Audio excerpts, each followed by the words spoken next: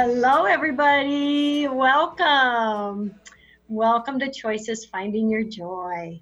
And we are welcoming today a wonderful, inspiring woman. We have with us today Sherry Dixon. Sherry is a full-time life coach, spiritual coach, writer, and owner of Lighthouse Solutions, where she mentors others in finding their light. Sherry also works 8 hours a day as an industrial safety professional with a large aircraft manufacturing company. She's also an author, and we're going to talk about her first book, Natural Destiny, and she's writing a second book called Seeking Forgiveness. Sherry, you are a busy lady. I love it. Welcome. Yes, I am. Well, I'm so happy to be here. Oh, how inspiring. Welcome. Well, I would love you to share a bit of your background and kind of what brought you from, the work you do to also coaching others, writing books. I mean, it's fascinating. Yes, I was wondering where to begin. I think probably the best thing is to start with where I sit in our family. My parents had 7 children, and I'm the oldest girl. And my mother is from the island of Guam, and Guam is a matriarchal society, so the women have more power, I guess you could call it. They're the authority, let's just say that, in the household. So even though I have an older brother, I'm considered the oldest, with the one with the responsibility, at least growing up. Now my brother reminds me that he is indeed the oldest. But my mother was always a very ambitious woman. She came up from very humble beginnings, and I'll tell you more about that and why I wrote the story. But I think her example, her role model was always work is not something that you do just for the money. It's something that's as important as breathing. So all of us were just instilled with that, to be working and to do something that we enjoy doing. That started me off. I was the first one in my family to graduate from high school, and the first in my family to get a college degree, first an undergraduate and then a graduate degree. Many of us now have that, but I owe that all to my mother. She felt like education was the most important thing you could do for yourself, and she instilled that in all of us, and I did that with my children as well. So that started it, and then from there on, I always knew that I was going to do something more. Whatever it was that I was doing, I was just going to do something more. And I've always been just nauseatingly optimistic. I can see the good in just about everything. I didn't even know we were poor when we were coming up until somebody told me one day, and then I wasn't even sure what that meant, because I always felt like we were so rich with the love and caring and support of our parents and just a very happy family life. That started it off, I suppose, and then everything else just took off from there.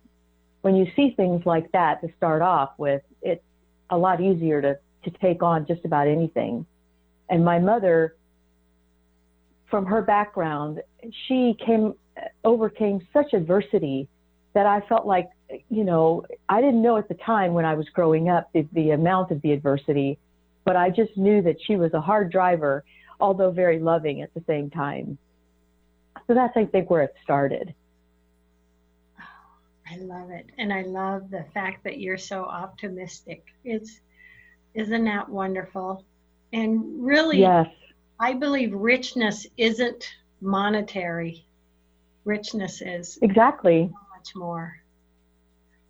Exactly. That's why I didn't understand what it meant to be poor. When I first heard it was in elementary school, and one of my childhood elementary school people was just telling me, students, I'm sorry, I couldn't find the word, that I couldn't go because it was some kind of get together or something with the children, and I couldn't go because I wasn't rich enough. And I didn't know what that meant. I had no idea what it meant to be rich and what it meant to be poor, and that there were any kind of labels or lines in between everything. And so when she tried to explain it to me, she couldn't find the words either. She just knew that I didn't have money. And I said, I don't know what that is, because we just really didn't. When we were children, we didn't really talk about money. Money wasn't a part of the conversation.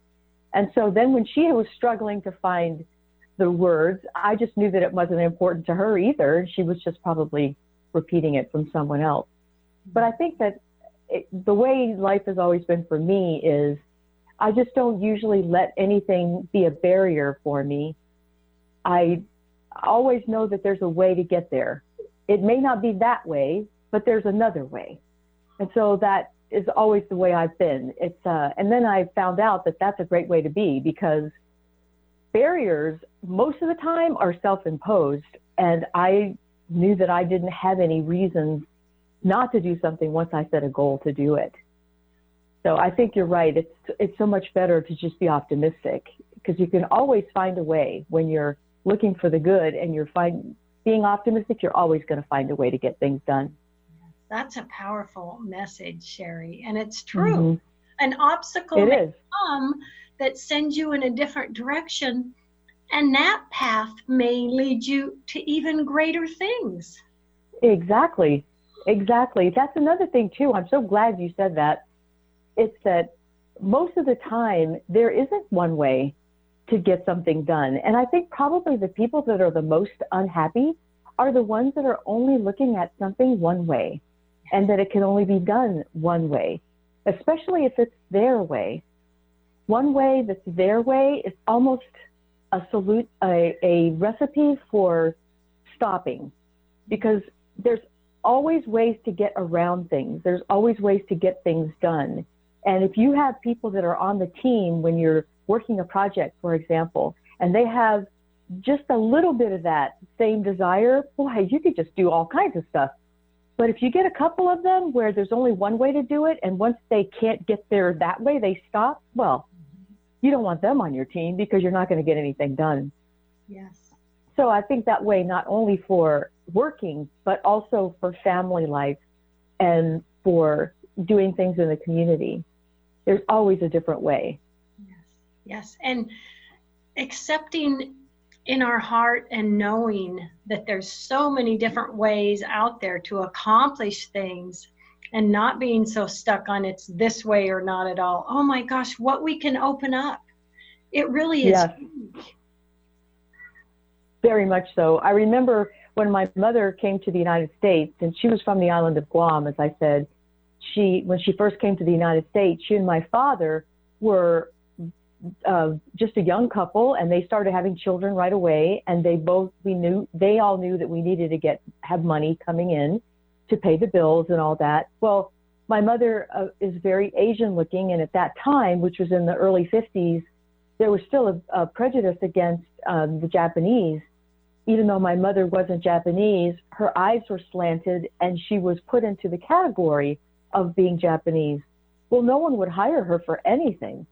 And so she got a group of women together, and they formed a business where she did cleaning, and another one did cooking, another one did sewing, another one did babysitting. I mean, they were quite the entrepreneurs to be able to get whatever their task was that they were good at, get it done, and they were getting paid for it. So they found a way around the system. So I just feel like those kinds of things that she brought us up on are the kinds of things that have helped me be successful in this life. Yes. Oh, that's a great message. It really is, Sherry, a great message for all of us. And I would love to have you talk a bit about your first book, Natural Destiny. Tell us about that, if you would. Okay, I will. I was actually 50 years old when I wrote it, which was a long time ago. My mother, I was at her house, and she grabbed her heart, and I thought she was having a heart attack. And actually, she was thinking that she needed to tell me something.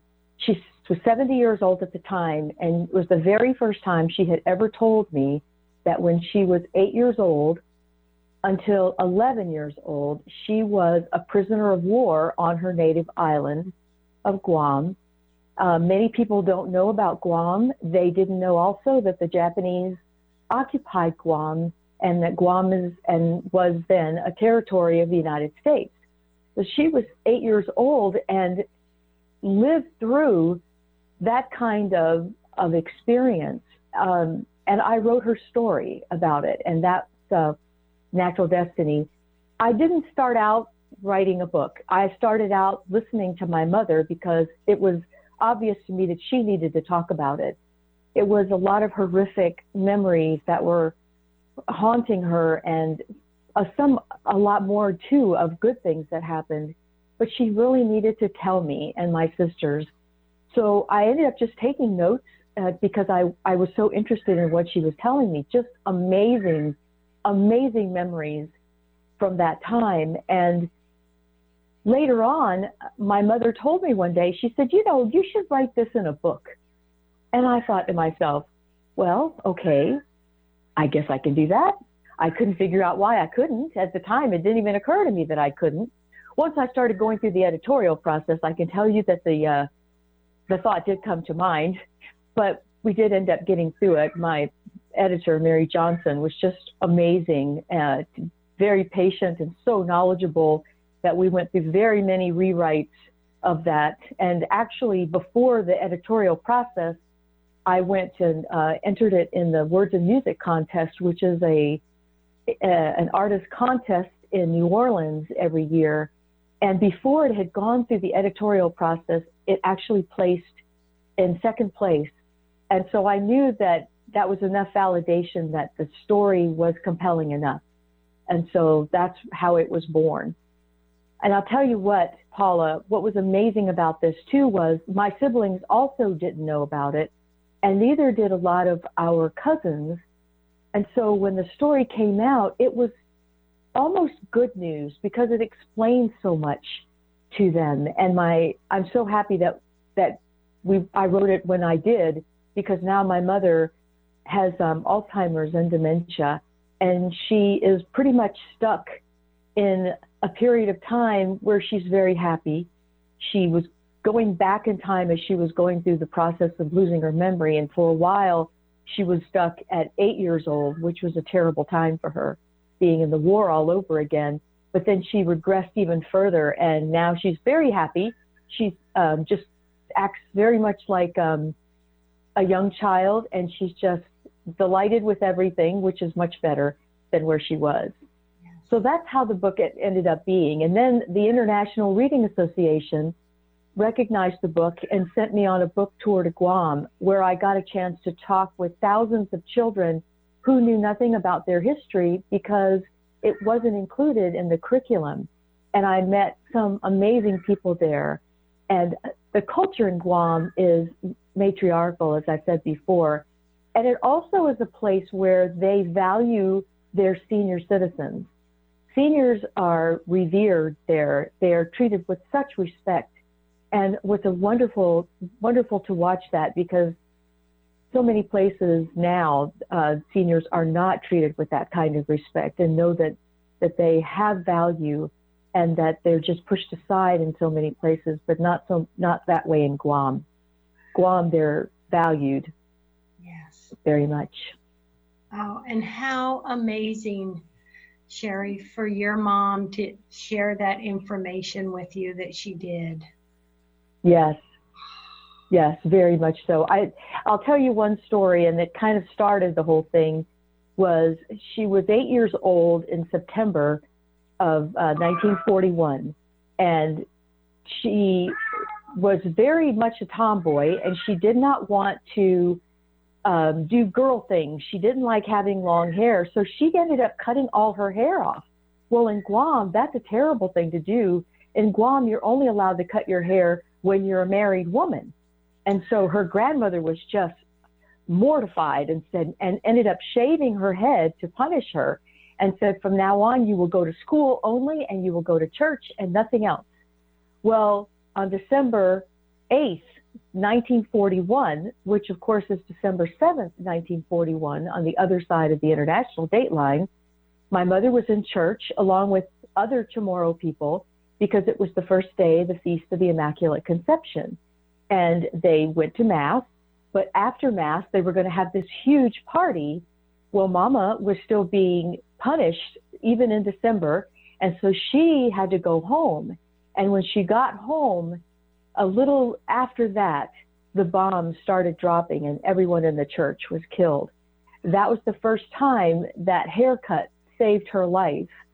And then once the Japanese landed on the island, they were very efficient people, and they needed to separate people for what they were going to do on the island. Well, girls who were very young were put into the comfort house, and my mother, because she had a shaved head at 8 years old, looked like a boy. And so she was put into the line to work the rice fields.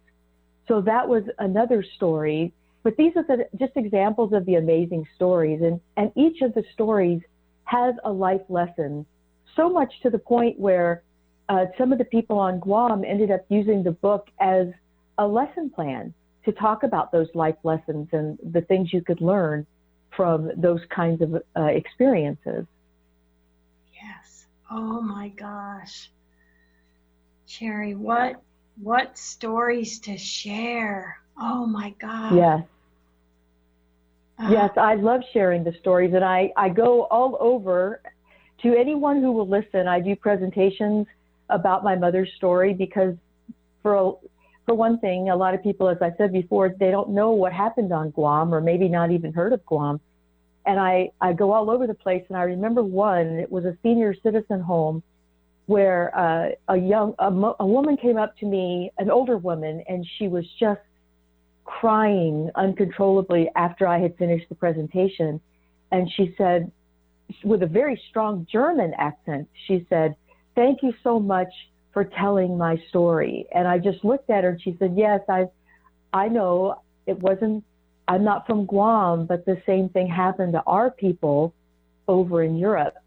And so there's so many stories out there, Paula, so many stories that we don't know about yet. And we need to know these stories are going to go unheard. And so as much as possible, we need to tell those stories. Yes. One last one about that was a sister from one of the Catholic high schools on Guam came up to me while I was visiting Guam during my book tour. And she told me, she said, I've always thought that it was better not to think about those things, because I asked her, because she looked like she was about my mother's age, I asked her how long she had been in the convent. And she said she had been in the convent since 1944. And that's when the Americans liberated the island of Guam from the Japanese. And I said, oh no, that means, of course, that she was not spared the comfort house. And she said she always felt like she needed to keep it a secret, but after reading the book, she realized that the stories needed to be told. And she was very excited. She said, I have 2 gigs next week. She was just so excited, and she was getting chances all over to tell that story. And I just thought, wow, how heartwarming is that to be able to be a part of that? Yes. And you sharing those stories gives so many people that are familiar or may have experienced that type of thing, you give them strength and hope. Yes, very much so. So tell us, Sherry, about the book you're writing now, Seeking Forgiveness. Is it Seeking Forgiveness? Yeah, Seeking Forgiveness. Is it themed along that line? Tell us about that book. Okay, I will. After Mom started, when she started going through the memory loss process, I realized that there were going to be a lot of things that I didn't know. Well, there's a woman that was doing a videography project in Guam on this, and she was talking to survivors. And my mother had told her a story, and I won't ruin it because it's a big part of the book. But it was a terrible story about, not a terrible story, but a terrible time when my mother felt like she had done something really awful. She was 9 years old, and she carried this burden around with her that drove every single decision that she made after that. I mean, it was a very horrible horrible time to be coming up in her formative years to go through the experience of being a prisoner of war, seeing things that a child should never see, and coming out of it even with a positive attitude about things. But it was almost as if she was running from something all the time. And I think that's what ended up happening. The book is about what happened to my mother once she got to the United States and the kinds of things that she came across and how they affected her life and my life, and also how I ended up, how that affected my life and raising my children. Because I think that there are a lot of people who are doing exactly that, that they're living with something in the past that they feel is driving them, and they need to let go of it. And what it's doing is it's making them make choices that are really not the right choices for them. It's the choice for something that happened years ago, but not something that they need to be carrying around anymore.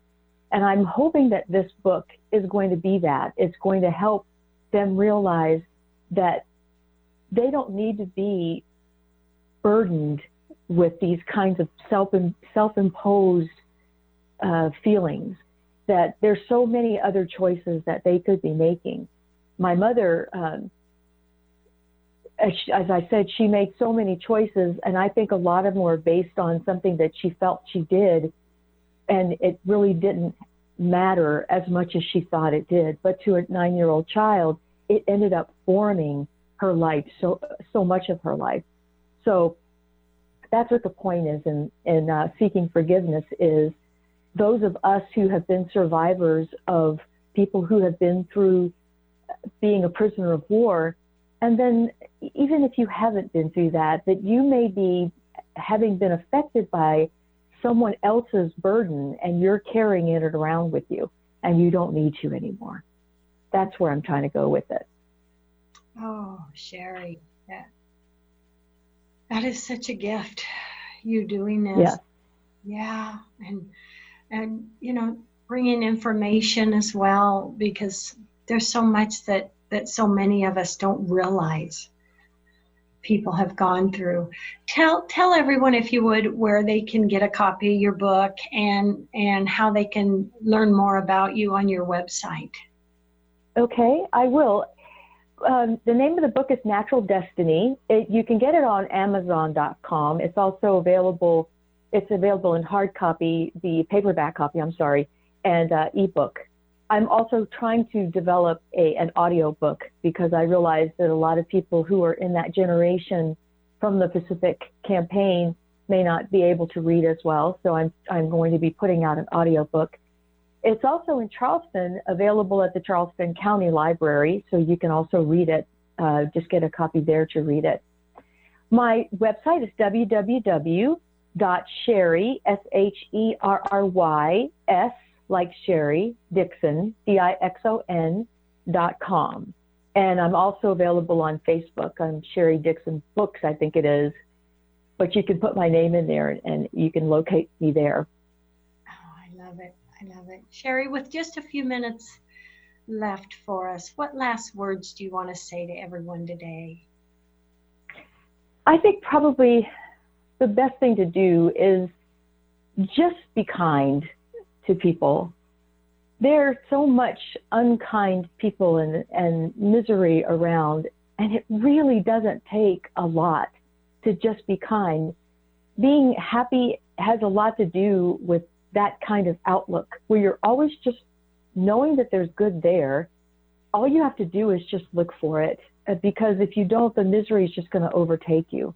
And you can just start off by being grateful. Just be grateful for what you have, even if it's just being able to get up in the morning. Just start off with that. The best thing for me, and the one that works the best is for me, is I start off just forgiving anyone that has ever done anything to me, or that I've ever done anything to, and then starting from that point and just being grateful for what I have. And coming up with that, it's just very easy to be happy and have a positive attitude. And believe me, when you are positive finds you, and it'll continue to find you. Yes. And isn't that so fascinating and so wonderful? Mm-hmm. Yeah. Yes, it is. I haven't heard it in that verbiage. I think that's so perfect. When you're positive, positive finds you, because we do what Yes. we put out there, we get more of. Yes, we do. And gosh, Sherry, I really believe focusing on, even one thing every morning that you're grateful for, that just sets the tone of your whole day. It does. Oh, It does. It's a heck of a lot better than just waking up thinking, oh my gosh, what a terrible day. Believe me, that's a horrible way to start a day. It's much better the other way. yeah. Oh, thank you for being such an inspiration to others. And I'm really excited for your second book. Do you have a time frame for that for us? No, I'll be retiring from my 8-hour-a-day job next year, and I'm hoping that I'll be able to publish it next year. I've had to have a couple of restarts, but that's what I'm striving for is next year. Oh, I can't wait. I can't wait. You are an inspiration and just a gift to all of us, Sherry. I am so grateful to have met you and connected with you. Thank you so much. Thank you so much. Well, thank you so much for having me, Paula, and thank you for the work you're doing here. Oh, thank you. You're so welcome. And love, hugs, and blessings. And to everyone out there, love, hugs, and blessings. Are you looking to open the beautiful door to the beautiful modality of Reiki, a hands-on energy healing modality? Radio host, Reiki master, speaker, and published author Paula Vail would be honored to assist you in your Reiki training. For details, go to wellnessinspired.com. You may also contact Paula at paula@wellnessinspired.com to schedule your training.